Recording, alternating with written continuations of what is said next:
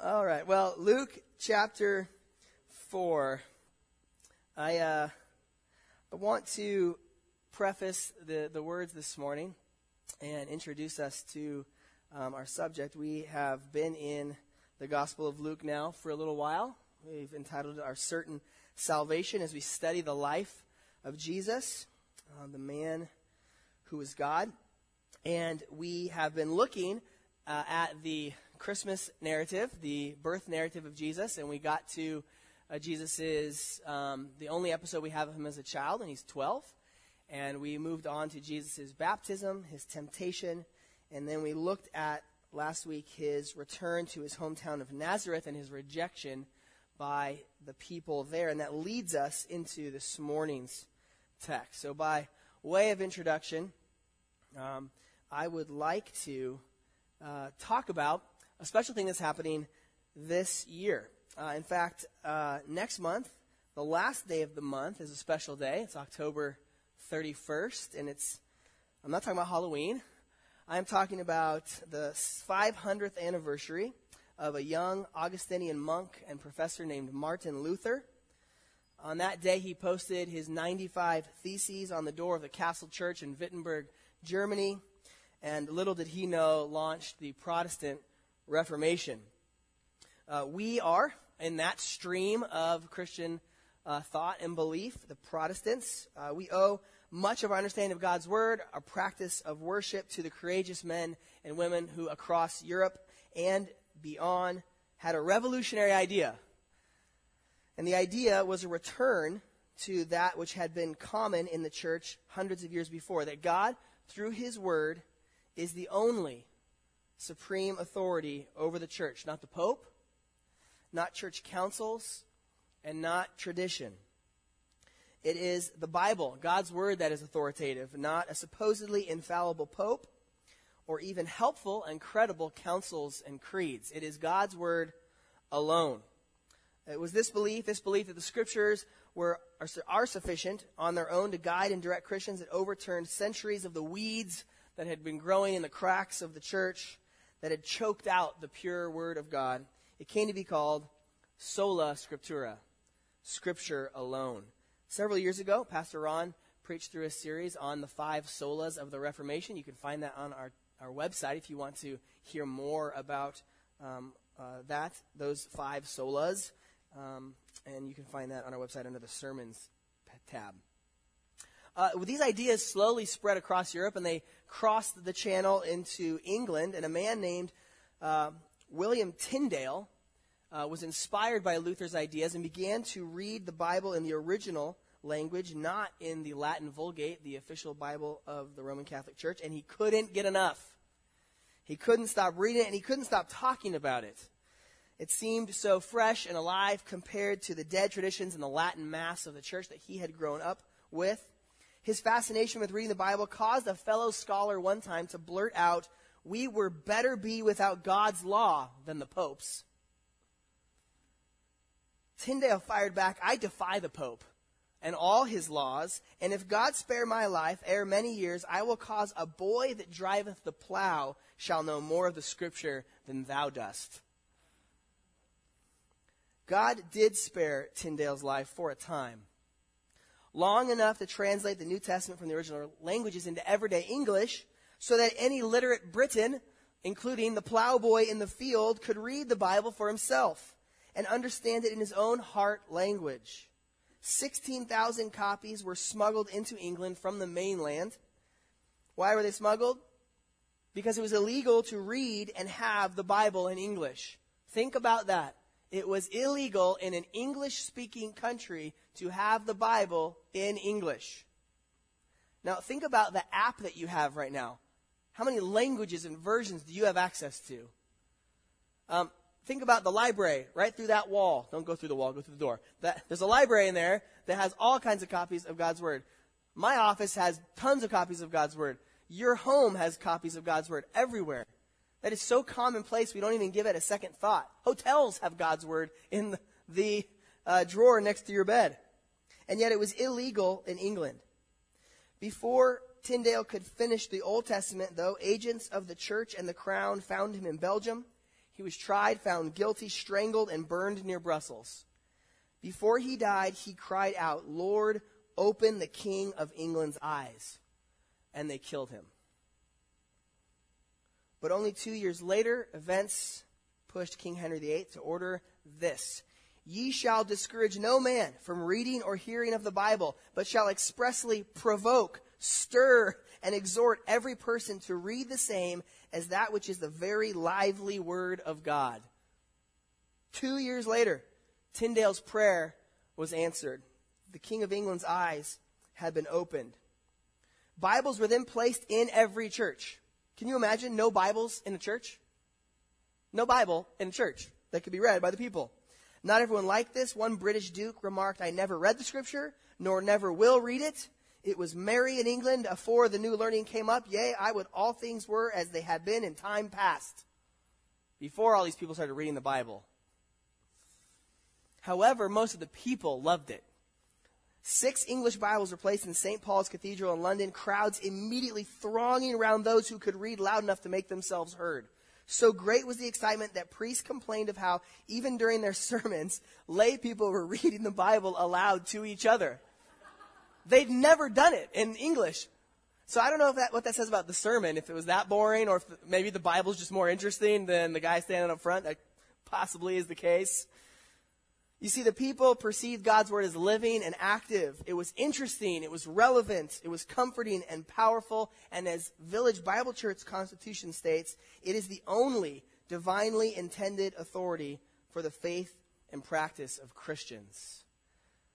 William Tyndale and men and women like him gave their lives because they believed that the Bible spoke God's words.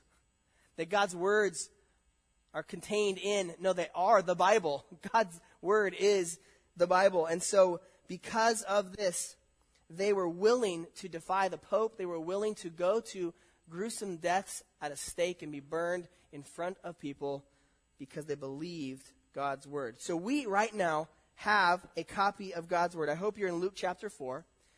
We're going to read verses 31 through 44, and we, in our day, are going to stand together without fear of reprisal and read God's word aloud. So please stand with me as a way to honor the reading of God's word from Luke 4. We're going to read verses 31 through 44. You follow along with me. "And he went down to Capernaum, a city of Galilee, and he was teaching them on the Sabbath. And they were astonished at his teaching, for his word possessed authority. And in the synagogue there was a man who had the spirit of an unclean demon, and he cried out with a loud voice, 'Ha! What have you to do with us, Jesus of Nazareth? Have you come to destroy us? I know who you are, the Holy One of God.' But Jesus rebuked him, saying, 'Be silent and come out of him.' And when the demon had thrown him down in their midst, he came out of him, having done him no harm. And they were all amazed and said to one another, 'What is this word? For with authority and power he commands the unclean spirits, and they come out.' And reports about him went out into every place in the surrounding region. And he arose and left the synagogue and entered Simon's house. Now Simon's mother-in-law was ill with a high fever, and they appealed to him on her behalf. And he stood over her and rebuked the fever, and it left her. And immediately she rose and began to serve them. Now when the sun was setting, all those who had any who were sick with various diseases brought them to him, and he laid his hands on every one of them and healed them. And demons also came out of many, crying, 'You are the Son of God.' But he rebuked them and would not allow them to speak, because they knew that he was the Christ. And when it was day, he departed and went into a desolate place. And the people sought him and came to him, and would have kept him from leaving them. But he said to them, 'I must preach the good news of the kingdom of God to the other towns as well, for I was sent for this purpose.' And he was preaching in the synagogues of Judea." Let's pray before we look at this passage. Father, we thank you that we do have your word, that it is accessible to us, that we have books and study guides and versions. Lord, we have freedom to read your word, to memorize your word, to proclaim your word. And Lord, help us to live out what your word says. As we sang this morning, Lord, take our intellects and use them how you would have them to be used, not that we might look smart, but that we might be able to use the minds that you have given to us to understand your word and to tell it to others. So God, this morning, some of us are tired. Some of us are sick. Some of us are bored. I pray, Lord, that you, by your Holy Spirit, would be here this morning in such a way that we would pay attention to your words. And Lord, that I might not distract from that, but that your word would be supreme. In Jesus' name, amen. You may be seated. Well, we see in verse 31 of our passage, we see a city named Capernaum. Last week, Jesus was in what town? You can cheat. It's in the Bible. Nazareth. Okay? He was in Nazareth and made his way to Capernaum. And I say this all the time, but I can't say it often enough, I don't think. These are not fake places. Okay? This is not Hogsmeade. All right? This is not Narnia. This is not Edensmore. Okay? This is not Gondor. These are real places. These are places that you can go, and some of you have been to these places and seen that what we have is a historical record of reality. We do not have a bunch of myths thrown together. We have God's word, and it is true. Verse 31 says he went down to Capernaum. The reason it says that is because Nazareth is in the hills. It's about 1,200 feet above sea level, and Capernaum is about 700 feet below sea level. So it is a descent to get there. You'll see on the map here on the screen where Nazareth is in the hill country of Galilee. And to the east is the Sea of Galilee. It's not a sea, it's a lake, but, tradition. And Capernaum is right here on the north tip of the lake. So in a day, you could travel this route from Nazareth up the road, and you would actually join what was an international highway that went up to Damascus and led to many other countries and areas that trade traveled along. Capernaum is a small town, in our estimation, maybe 600 to 1,500 residents. That's the guess based on the archaeology that's been done there, but is of great importance because of its location. We're going to find out later in the book of Luke that there was a tax table set up, and a man named Levi was there collecting taxes because there was a lot of commerce done on the lake, and then that intersected with the international highway, and so you can see how it would be a very important place because of the three most important words in real estate, which are location, location, location. It was the last city before the road basically led north into more unpopulated areas. There's also a Roman garrison that is in the area that we're going to find out later on in Luke about a centurion who was based there. So it is one of the larger cities on the lake.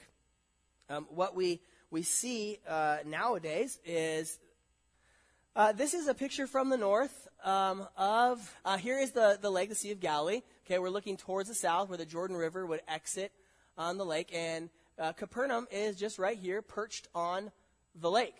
It is right on the lake. You can see from the water how close the city is, and there are many ruins there. But you can it was a walk to the water. It was just a stone's throw in some places from where the lake was. Here are some of the diggings in Capernaum. What you see in the white stone that they've reset up to some extent is a synagogue. A Jewish synagogue, and then this is actually the town. And these are some of the remains of the houses. Again, small town. Most of the homes would have shared walls as the families expanded and grew. Everything was right there. The synagogue, the center of Jewish life. The lake, where probably most of them derived their income and their occupations. And the road would have been just to the north of this place. This is the 4th century synagogue, that white building that some of you have been to and been in. As they continue to dig around it, everyone got excited. It's Capernaum. They figure out this is probably the place where Jesus was. They found a synagogue. This is probably the place where Jesus was. They found out it's 4th century, and they're like, oh, everyone's all bummed, right? And, maybe Jesus stepped on this stone. Maybe he stepped on this stone. But then later on, they found a different foundation, a different wall on the bottom of different stone, basalt. Stones are black stones underneath that are in the region. And almost with 100% certainty, this is the first century synagogue that Jesus would have spent so much time in. The purpose is not to say, ooh, I feel some like shivers when I stand on this, but to say that this is it. This is where it happened. This is the historical place where this went on. You can also see from the air that the aliens have landed in Capernaum. Their spaceship is parked right here. There is a very interesting Roman Catholic church built over what is very likely Peter's house. How could they know it was Peter's house? Well, it's not a big town, so you could probably close your eyes, throw a rock, and hit somebody's home that's in the Bible. But they found a 2nd century graffiti there. They found the names of Jesus, the names of Peter on some of this. There was a Byzantine church built in the 5th century over this place. Whatever the case, this seems to be the place where Peter and Andrew and James and John had their fishing industry, which we're going to learn about next week, and where Jesus moved his headquarters to this place. You'll see just how close this is to the water. There's also diggings over here you can see where, of course, they haven't dug up everything. And there's more over on this side of the archaeological dig as well. And I want you to visualize this, to see what's happening here as we get into the passage. All that is background to help you know where this is happening. And point number 1 in your notes is that Jesus' teaching has astonishing authority. We'll see that in verses 31 and 32. Jesus' teaching has astonishing authority. Verse 31 says he went down to Capernaum, a city of Galilee. It's probably identifying for the readers of this gospel who weren't from the land of Judea or Galilee, but were maybe Romans or Greeks in another part of the empire. And he was teaching them when? On the Sabbath. This is the first of 5 Sabbath events in the book of Luke. Luke is very keen to emphasize the Sabbath and what happens on the Sabbath. And so we see that before in Nazareth, Jesus had been invited to comment and read from the book of Isaiah on the Sabbath day. And here he is in Capernaum, and he's teaching on the Sabbath. And the reaction is what Luke wants us to notice here. There was always teaching in the synagogue on Sabbath. That's not remarkable at all. What is remarkable is that when they showed up, it wasn't just the same old, same old. Okay? They showed up, and this man taught in a different way. Look at verse 32. They were astonished at his teaching, for his word possessed authority. Word could also be translated message. Not like sermon message, but the message of the words made up a message, and what it said was astonishing. It blew them away. We know from other parts in the gospel and from the historical record that rabbis of Jesus' time and afterwards tended to quote each other, like ad nauseum. So a lot of the rabbi's teaching was quoting an older rabbi who thought differently than another rabbi who had opposed another rabbi a few hundred years before, which I know sounds riveting, but eventually you lose the authority in that chain of opinions. Where is God's word under the edifice of opinions about something? What are we talking about again? Got to get back to the Old Testament. And so when Jesus comes, they're astonished at his teaching. His word possessed authority, which means his teaching, his message carried authority in and of itself. In and of itself, Jesus' message contained authority. We use this word authority sometimes when we're talking about someone who really knows a lot about a subject, right? He's an authority on the subject, okay? And when you meet somebody like that, they may be talking about something that you're interested in an amateur way, but they're professional, and they start talking about it, and you're like, wow, you're an authority on this subject. Well, Jesus comes in, and he's an authority on the Old Testament. He's an authority. We don't even know what he taught. We just know that they were astonished. They were blown away. I wonder if in Capernaum, in the synagogue of Capernaum, they heard better messages. It's a little bit more wealthier town. It's a bigger town in the region, in the area. It's certainly not Jerusalem, but perhaps they had but a little bit more prestige. I don't know, just a thought. But when Jesus comes in, they're astonished. And I just love that word. I don't think we use it very often anymore. But they were astonished at his teaching. And one of the takeaways I think is obvious, but I'm just going to say it because sometimes we skip over these things. In our lives, are Jesus' words astonishing anymore? Are they astonishing? Some of you have been Christians for a long, long time. Now, some of you have been saved recently, and I've been able to see you and watch your eyes open as you read God's word for literally the first time you've ever read this story. Have you gone through these passages? But it is hard for us sometimes to keep that astonishment because of familiarity. We know that familiarity breeds contempt often. And so we can have this attitude, some of us Christians, and go, I know this story. I learned it when I was 6, 7, 13, 24. I know this one. Well, good for you. What relation does knowing something have to do with accurately living it or putting it into practice? How many times do we know that we're not supposed to do something as we're doing it? Right? I should not be driving this way. I should not be speaking this way. I should not be being lazy this way. We know these things, but knowing them isn't the core issue. Being changed by them is, which takes work on our parts. Are you astonished at God's word? Some of you parents are, and maybe in the same life stage as I am, or some of you grandparents are reliving the same life stage as you read to your grandparents. Some of you are, but to your grandkids, as you read these Bible storybooks, as you read the Bible, then sometimes things seem to click in a different way because you're reading to a 4-year-old, a 5-year-old, an 8-year-old. I would encourage you to make sure that you're looking at that and make sure that you relay the astonishment to the children that you're reading to. In your life, in my life, are Jesus' words authoritative or suggestive? That's nice, Jesus. That's pretty good. Is it crucially important to us that we submit our lives to Jesus' words? Are Jesus' words suggestive or are Jesus' words authoritative? Consider Jesus' own words, his own claim in Matthew 7:24-27. Everyone then who hears these words of mine and does them will be like a wise man built his house. Right? This is one of those things, right? Like I sang that song and I was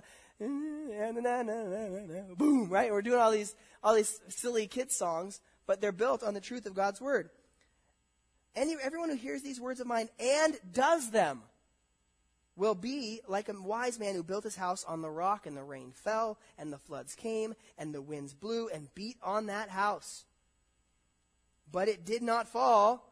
Why? Because it had been founded on the rock. Then Jesus says, everyone who hears these words of mine, the category is not heard and not heard. The category is everyone in this has heard and does not do them will be like a foolish man who built his house on the sand, and the rain fell, and the floods came, and the winds blew and beat against that house, and it fell splat. That's not in the Bible, but that's what we sing. Great was the fall of it. The key issue is response to God's word, not just hearing. And we may put ourselves in the hearing of God's word all the time. We have access to podcasts. We have access to, you could go to a church in the area on Saturday night and hear God's word preached. You could go to a church tonight somewhere else and hear God's word preached. You're here hearing God's word preached, but do we put it in to practice? Now, Jesus moves on to do something, but the authority remains. Point number 2 in your notes, the Holy One has amazing authority over the demonic. Point number 2, the Holy One has amazing authority over the demonic. While Jesus is teaching in the synagogue, verse 33 said, there was a man who had the spirit of an unclean demon. Now that's a very interesting construction. The spirit of an unclean demon. And what some of the scholars think is that interesting way of piecing that together. It appears nowhere else in the Gospels. But perhaps the audience that Luke is writing for is more Greek and Roman. And so they don't necessarily see the word demon, daimonion, in the Greek and think like horns, red, scary, hell, that kind of thing. they think maybe God or demigod or spirit or angelic being. And so Luke says, and I think he's setting a paradigm for the rest of his book, is that when I say demon, here's what I mean: an unclean spirit. I mean a bad demon. I don't mean an angel. I mean a bad demon. So the Gentile readers would understand there's no ambiguity here, that this might be a good demon. No, this is a bad demon. This is one of Satan, who we met a few chapters before, one of Satan's minions doing his work. And so what we have here is an exorcism showdown. Now, there's not going to be any heads spinning around. There's not going to be any weird cinematic effects. What there is going to be is power and authority from the words of Jesus. The demon cries out through the man, using his vocal cords, however that works, and says, "Ha! What have you to do with us, Jesus of Nazareth?" That might mean something like, "What are you doing here?" It might mean something like, it sounds weird in English, right? I think that, "What have you to do with us?" It's basically an acknowledgement of warfare. It's an acknowledgement of this is a showdown.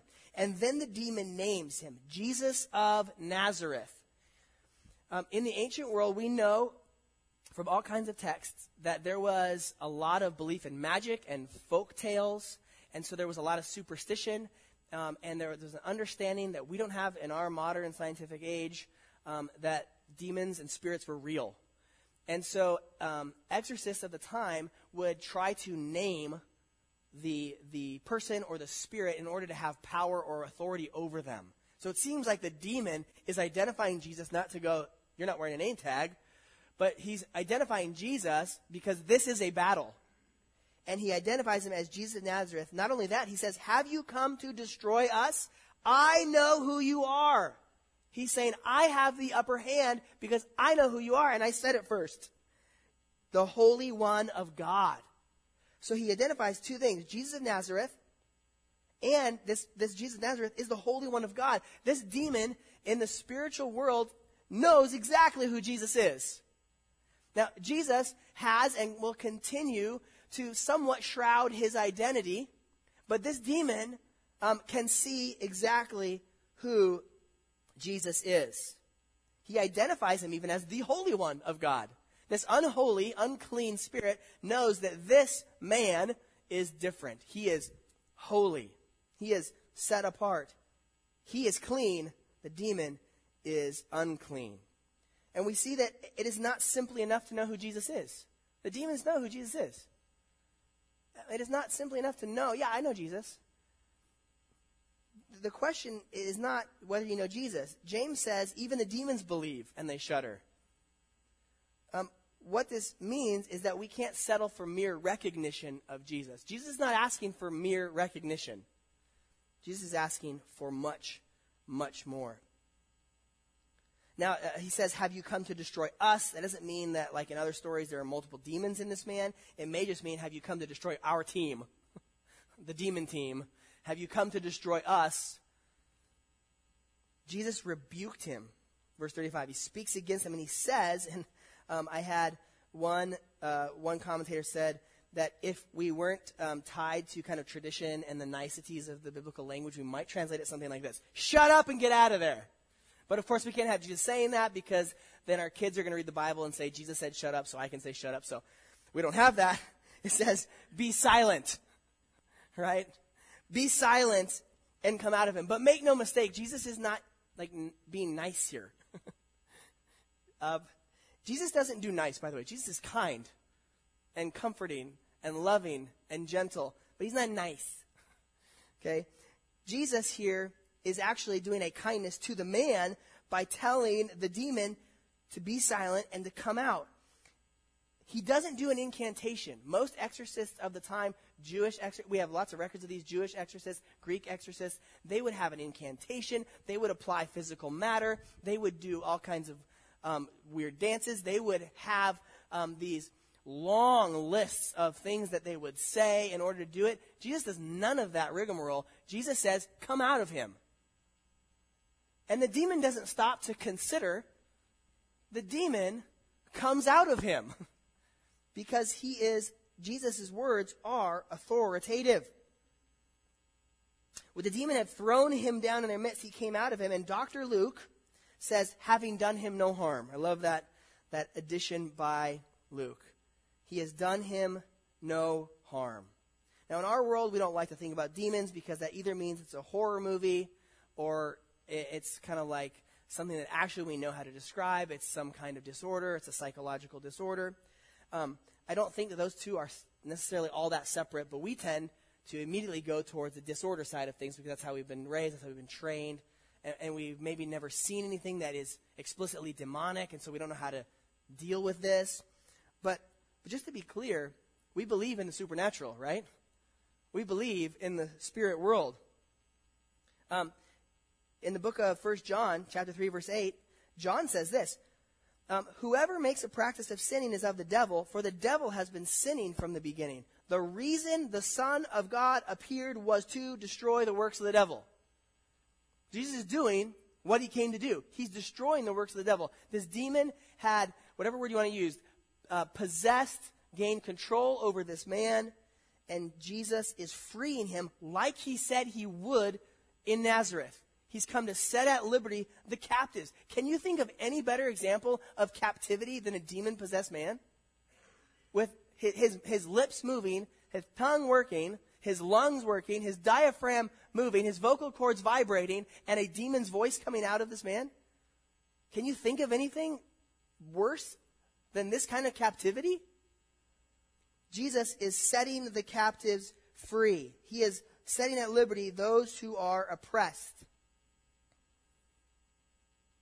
And Jesus does it without harming the man.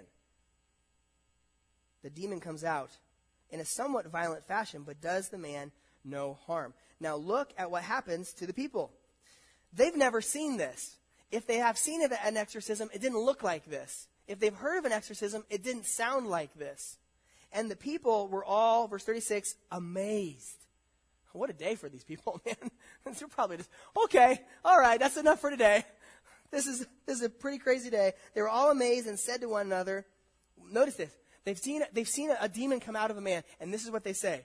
What is this word? Message. Well, it's not a message. It's a demon coming out of a man, right? I mean, there's some physicality here. But they recognize that the operative agent here, the power here, is in the words that come out of Jesus' mouth. Because all he did was speak. He didn't do all the things that exorcists did. He didn't do a little dance. He didn't anoint this person. All he said was, get out of there. And they are amazed. And by the way, this happened in church, right? In the synagogue, right there in the synagogue. You're like, shield your kids' eyes. Right? This is all happening right there in public. This man is thrown down on the ground. The demon leaves. Can you imagine what would happen if something like that happened today?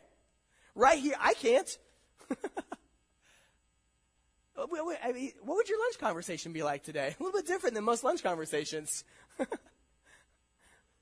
There's some very interesting Instagram and Facebook updates if that were to happen today.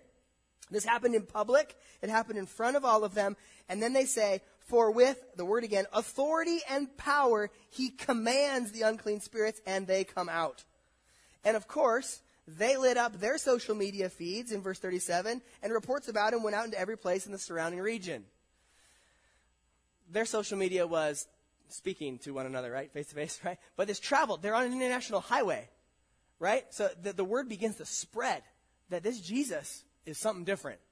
And the word begins to get out. And this is setting the stage for the next really 5 or 6 chapters of the book of Luke. What are some takeaways here? Well, one takeaway is just this fantastic quote from C.S. Lewis. I believe it's in the preface to the Screwtape Letters, which if you've never read, you should get the Screwtape Letters. Terry, how long ago did you teach through that? Several years ago. Yeah? And you took months to get through the Screwtape Letters in a Sunday school class here. We actually have the dramatized version in the library that the Andy Serkis, the guy who does the voice of Gollum, is Screwtape in that. And so you can listen to that, you can read that. But he said this in the preface. There are 2 equal and opposite errors into which our race can fall about the devils or demons. One is to disbelieve in their existence. The other is to believe and to feel an excessive and unhealthy interest in them. right? Have we seen this? Both sides? Okay? There's a demon in your lawnmower when it won't start. It's probably not a demon. It's probably something going on with the mechanics in your lawnmower. On the other hand, we don't disbelieve in demons altogether, although most of us live our lives most of the time without thinking about them, right? We need to think about the spirit world a little bit more, I think. Which I don't think means initially going to deliverance events and looking into other books. I think it immediately means to reorient ourselves to what the Bible says about spiritual warfare. There's a lot of crazy stuff about spiritual warfare out there that you shouldn't read and shouldn't look into. You should look at Ephesians 6, where Paul says that our life and death fight is not against flesh and blood, but against the rulers, against the authorities, against the cosmic powers over this present darkness, against the spiritual forces of evil in the heavenly places. Now, what this means is important. What this means is that Republicans or Democrats aren't our primary enemies. Okay? North Korea and Iran are not our primary enemies. White supremacists and Antifa aren't our primary enemies. Islamic State is not our primary enemy. Our greatest enemy is much more destructive and deadly than any of those. Because Jesus said in John 8:44, he was a murderer from the beginning and does not stand in the truth because there is no truth in him. When he lies, he speaks out of his own character, for he is a liar and the father of lies. This is Satan, the enemy of God and our enemy as well. And we would be good to have a balanced understanding and view on the demonic. Point number 3 in your notes. Jesus' healing shows astounding authority over disease. Now, as we move into verse 38, he arose and left the synagogue and entered Simon's house. Now, if it is accurate that they have recognized where Simon's house is, one of the commentators said it is an 83-foot walk from the exit of the synagogue to the entrance of Simon's house. Okay? So think about you going home from church today. Okay? Exiting the synagogue and going to Simon's house is 83 feet. If I had gotten here a little earlier, I was actually going to measure how far that was. But, wow, I can barely see that. Here is the spaceship over, it looks like a spaceship, okay, over Peter's house, and here's the synagogue. So they walked from the synagogue after this happened. A demon-possessed man was healed and delivered, and Jesus taught from the synagogue, and they walked home. Whoop! Not a lot of time to get distracted about what just happened, okay? They're staying on message here when Jesus heals this man, okay?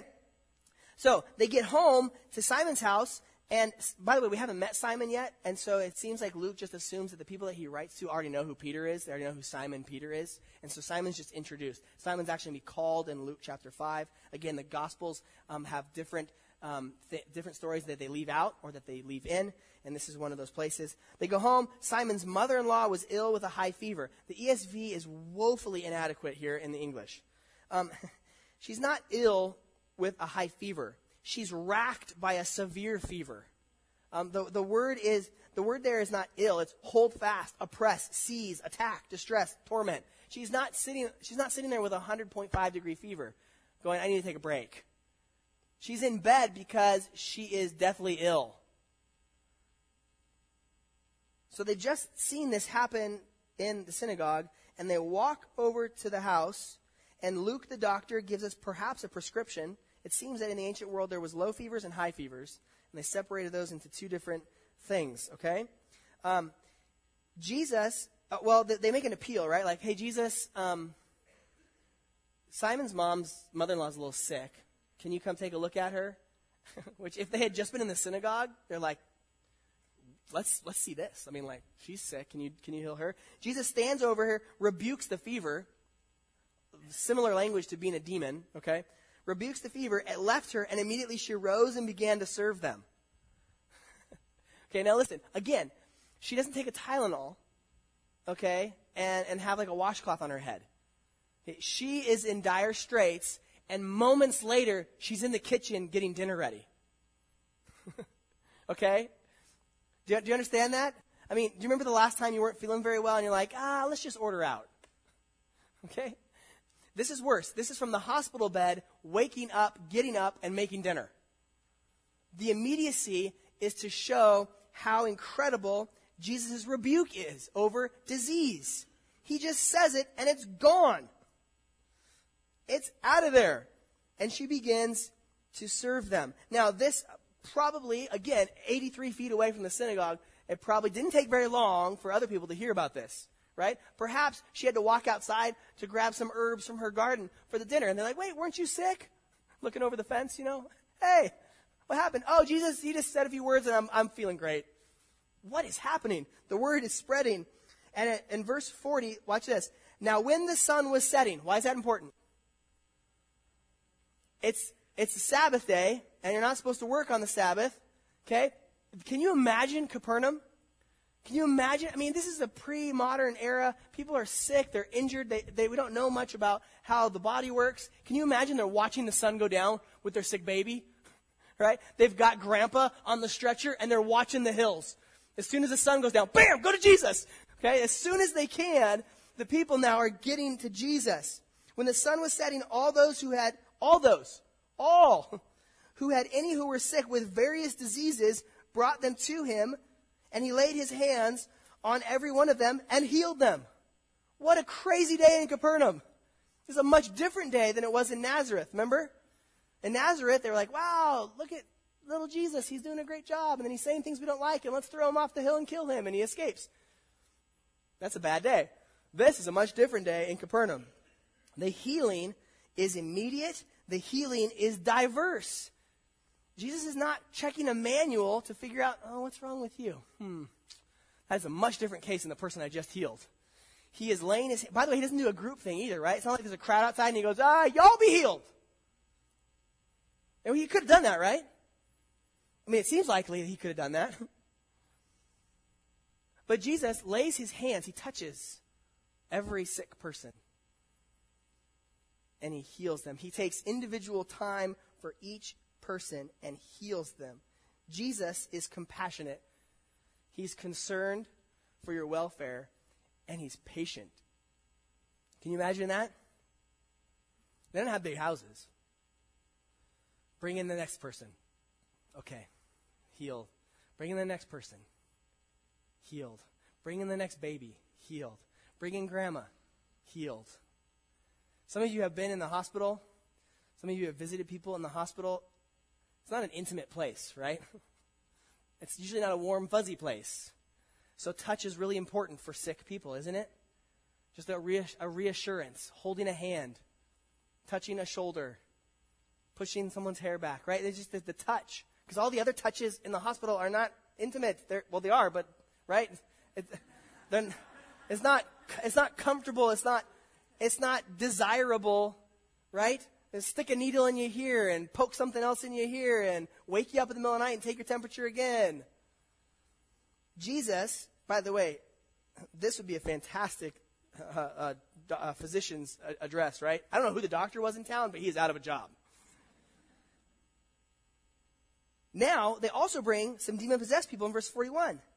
And they come out of the people they're possessed crying. But this, can you imagine? There's like multiple people possessed in this town. And they cry out, "You are the Son of God." But Jesus rebuked them and would not allow them to speak because they knew that he was the Christ. They're the only ones that seem to know that he is the Christ, which is interesting. Which probably isn't the next endorsement that Jesus wants, right? Like, well, how do we know you're the Christ? Well, the demons keep saying I am. Probably don't want that to be the case, right? That's not really a helpful endorsement, okay? By the way, there's a distinction made here between demon possession and sickness, right? So while there could be a connection between demon possession and sickness, they're not necessarily so. Which in some parts of our world, all sickness is due to spirits, right? Or due to you not having enough faith. Or due to you being cursed, right? But what seems to happen here is that there's a distinction. Dr. Luke makes a distinction between some people get sick. They get sick. And some people are possessed by demons. And Jesus has power over both. He has authority over both. And so the legend begins, right? The word begins to spread. This is the montage part of the movie where there's people talking in other places. Have you heard about Jesus? Have you heard about Jesus? Have you heard about Jesus? Right? The word begins to spread. And our last Our last point, point number 4, the heart of Jesus' mission is the message. The heart of Jesus' mission is the message. And this is so important because this is crazy stuff. I mean, your imagination can run wild with these things. And you can see how people become obsessed with the supernatural. Because this is cool. I want to see that. I have someone. How many of you have someone in your life who's sick that you wish you could bring them to church on Sunday and the guy could say, "Be better"? Anybody have someone like that in your life? Some of you are sitting in this room. However, it is really clear here that Jesus is not a circus show. He's not going to start setting up a booth to take tickets to make some money to expand his platform. Jesus' mission is the message. How do we know that? Verse 42, when it was day, he departed. Do you think, perhaps, that the night before, when Grandma got healed, okay, that daughter was like, the uncle who lives in Tiberias on the other side, like, he's got a really bad sickness too. Let's go grab him and get him to Jesus tomorrow morning. I mean, wouldn't you do that? If you knew someone that lived within a day's walk or something, go grab Uncle Nathaniel is sick, all right? Go grab Aunt Dorcas. We got to find somebody. Bring him over here. Get him to Jesus to heal. And Jesus leaves. They show up at the doctor's office and nobody's there. Where is he? He departed and went into a desolate place. Now, I don't know where the desolate place is, but this is modern day Galilee. There are so many, there's tiny little towns in Galilee. There's so much open space to hike, to walk, to disappear, to climb, to pray. Today there is. Imagine, back then, Jesus goes to a desolate place, and he's gone, and the people sought him. They send out the posse. He can't leave. We need him. They came to him and would have kept him from leaving them. Think about Nazareth. They wanted to chuck him off the cliff. Capernaum, they don't want him to go anywhere else. Stay here. If this is your new HQ, you stay here because this is going to be great for business. I'm sure no one thought that. No one wanted to use Jesus for that. But he said to them, notice this, verse 43, what's the next word? Must. Day in the Greek. It is necessary. It is compulsory. It conveys a strong sense of urgency. 2/3 of the musts in the Gospels are in Luke. Luke is showing us Jesus must do this because this is why he came. Why did he come? I must exorcise every demon in Israel. I must start a massive healing ministry. We're going to build an arena somewhere in Galilee, and people are going to come from everywhere so that I can heal all their diseases. No, I must preach the good news of the kingdom of God to the other towns as well. Hint, hint. Capernaum doesn't have a monopoly on Jesus. I need to go other places. Why? For I was sent for this purpose. Why did Jesus come? Jesus came to proclaim good news. He healed people. He cast out demons to validate his authority to tell people the good news. His good news was believable because he validated it by the signs that he did. But he came to preach the good news. Verse 44, he was preaching in the synagogues of Judea. One obvious takeaway is that just as proclaiming the message was the heart of Jesus' mission, so proclaiming his message is the heart of our mission. It is good that we can't heal and cast out demons like Jesus could, because we would be distracted, because we would feel really good about being awesome. Jesus left us with a message proclaiming that he is awesome. It is clear that we are not very awesome. We prove that all the time. Our mission is to proclaim his message. Have you heard that quote attributed to St. Francis of Assisi? Preach the gospel at all times, when necessary, use words. That's a cop-out, and it's not biblical, and it's pretty wimpy. The gospel is good news. You proclaim it by speaking. Now, you need to live your life to validate the good news that you're preaching, right? To not place a stumbling block in front of those who hear.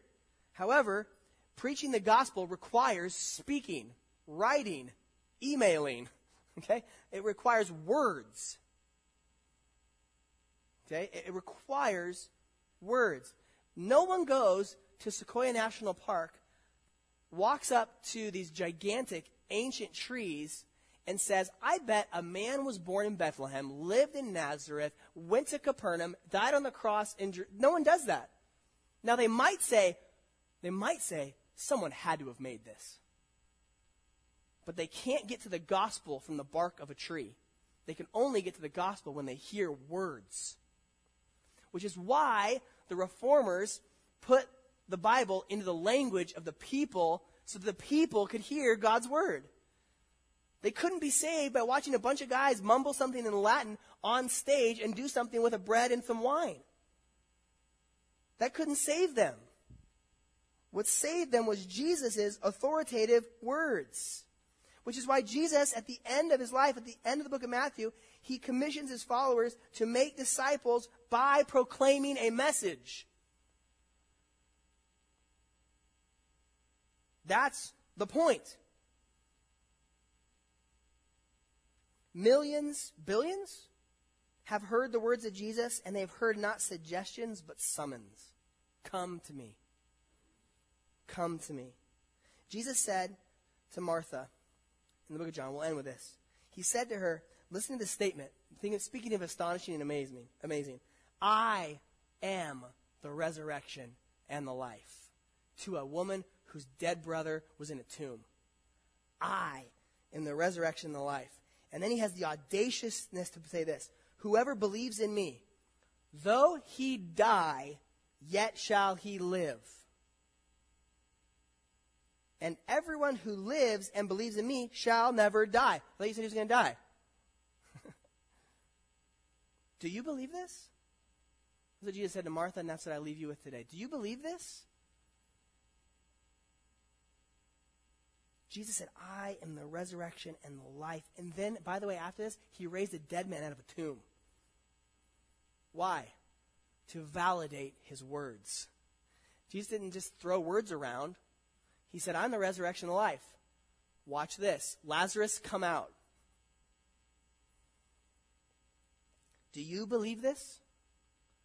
That's the most important question you could answer today. Do you believe this? Not do you know this, not do you recognize this. Do you put your faith and your trust, do you lean into this? That's going to hold you up. That's going to matter when you stand before Jesus, this same Jesus, at the end of days, and he sits on a throne and judges you. It will matter very much if you believe this. I hope that today you would consider that. Be amazed, be astonished at this word. Let's pray. Father, thank you for this word that's been kept for us for 2,000 years, preserved, passed on, translated faithfully, so that we might hear the words of eternal life, that we might see in our mind's eye as we read these words, as we hear these words, what Jesus did. I pray, Lord, for those of us who have been Christians for quite a while, that we would not grow callous and numb to this. These are amazing, astonishing words. And Lord, we might feel really pumped up right now, but tomorrow morning the alarm clock is going to go off way too early. And we have so much to do. So Lord, by your Holy Spirit, impress these things on our hearts. Help us to talk about them, so that we might go this week and figure out what this means. In Jesus' name, amen.